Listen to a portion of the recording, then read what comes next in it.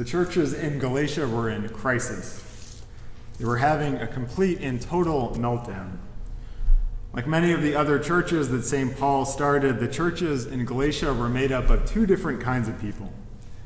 You had a group of Jews, people who kept the Torah or the law, and you had a group of Gentiles, non-Jews who did not. And the community had to figure out what to do with these Gentile newcomers. If you're a Gentile, someone who wasn't part of the prior covenant, what do you have to do to become part of this community? And Paul's answer was basically this. If you're a non-Jew and you want to become part of this community, you don't have to become Jewish. When you're baptized, you're brought into Jesus Christ, so you become part of the community. And everyone pretty much agreed that that seemed like a reasonable way to do things. And that system worked pretty well until Paul left and a different group of teachers showed up and said, whoa, this is not going to work at all. If you're a non-Jew who wants to be part of this community, you have to convert to Judaism first. And the Galatians, who seemed to believe the last thing they heard, just kind of shrugged their shoulders and said, yeah, that makes sense.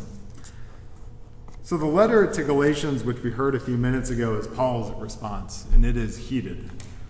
In one section, he calls the Galatians a bunch of idiots, so it's not super diplomatic. But you can understand why he's so worked up about this.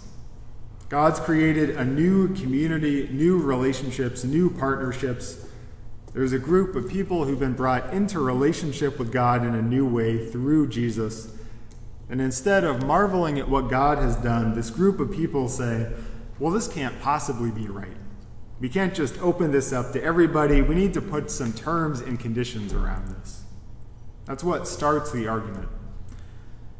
And it's important to note exactly what the argument is over. It's very easy to read today's text and think that the argument is about how Jewish the church should be. There's a strain of frankly very stupid thinking that thinks that what Paul is saying is that the church needs to be less Jewish. Judaism is old and obsolete, and Jesus made it irrelevant. That's really not what Paul is saying, and that's very dangerous territory to go into. In fact, the letter wasn't even written to Jewish believers, it's written to Gentiles. What he's saying is you don't have to convert before you can be brought into relationship with God. That seems like a minor difference, but it's super, super important. So if the argument isn't about Judaism, if it's not about how Jewish the church is going to be, then what is it actually all about? It's really all about how gospel-centered this church is going to be. The argument is not Christianity versus Judaism. It's about whether there should be conditions placed around the gospel. Whether you have to meet a certain set of standards, believe the right things, say the right words, make the right confession of faith, for you to be loved, accepted, and nurtured by God. The Galatians think you do. You have to become a member of this community to be reconciled to God. And Paul says it's the exact opposite of that. You've been reconciled to God, and so you're automatically a part of this community. Why does Paul get so worked up about that difference?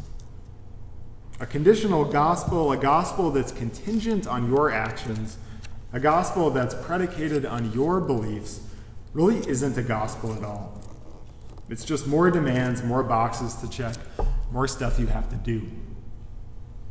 Imagine, for example, the last time you were at a wedding, and the couple was exchanging vows, the promise that's at the center of the ceremony, and one person promised to love, honor, and cherish the other until death do them part, and the other person said the same thing and then added, as long as you use headphones whenever you listen to music I don't like and give me back rubs whenever I ask for them. You think, well, this really isn't a vow, this is really more of a negotiation you're having. If you do this for me, then I'll do this thing for you. And that's basically what the Galatians have done. They turned the gospel into a negotiation. If you get in the right position or say the right words, then God will actually love you. And here's why that irks Paul so much. Because in every other aspect of our lives, we deal in exchanges and transactions. Sometimes those exchanges are explicit. You sign a contract, you make an agreement. And sometimes those exchanges are just kind of inferred. Let me give you an example of that. In 1991, the French philosopher Jacques Derrida wrote a book called The Gift of Death. And what he was trying to parse out was what happens when we give someone a gift. What are we actually doing? And his argument is basically that gifts create debts and obligations between people. When you give someone a gift, you expect something in return, even if it's just an acknowledgement. So when we give a gift, we put a demand on this other person that they respond to us in some way. And if they don't respond in a way that we like, chances are we're not going to keep on giving them gifts. If that sounds super abstract, think about how often we invite someone to an event because they invited us to their event and we're keeping score in our heads to make sure we're even. Or we do someone a favor because we know that later on we can ask them to do us a favor. Or just because I did this week, whenever we give organizations money from our endowment, they get a letter from me saying, we just want to give you money because what you do is so great. And then about a week later, they get an email from me that says, I was just thinking, could you come to Advent and kind of talk about what you do? And they all do, of course, because they get it. It's an exchange. When we give something to others, that giving is always tied up in our own expectations of getting something back.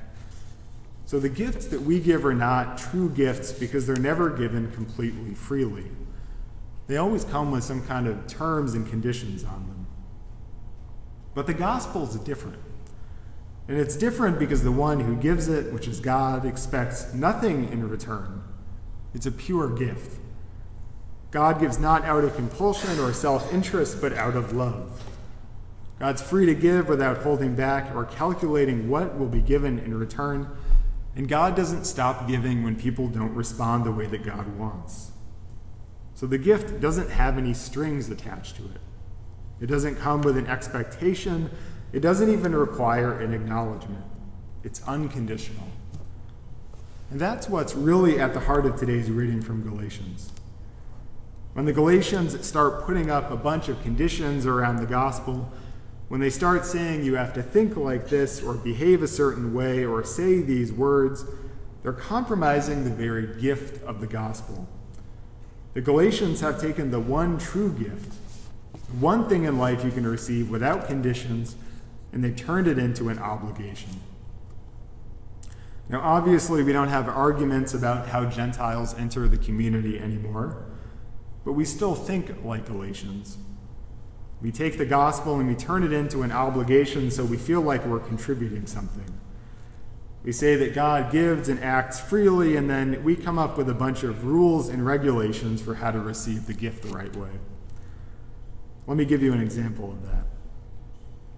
Sometimes when people hear that we celebrate open table at communion, that everyone who comes to the table is invited to receive, they assume it's because we don't care, that we're just being lax or laid back or something, and that we're somehow cheapening the Eucharist in the process. It's actually the exact opposite of that.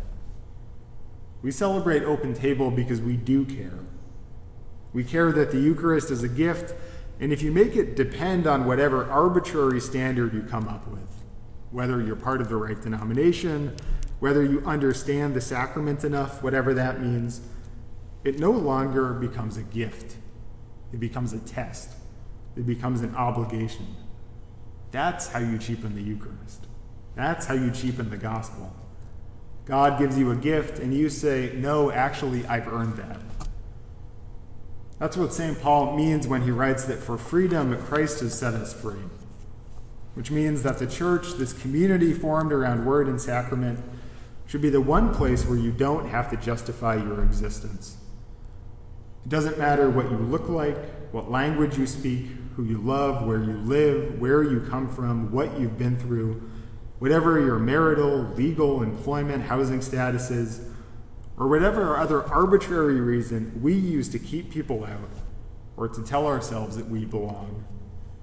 We never have to justify our place at the table because in Jesus, God has already done that for us. In the name of the Father, and of the Son, and of the Holy Spirit.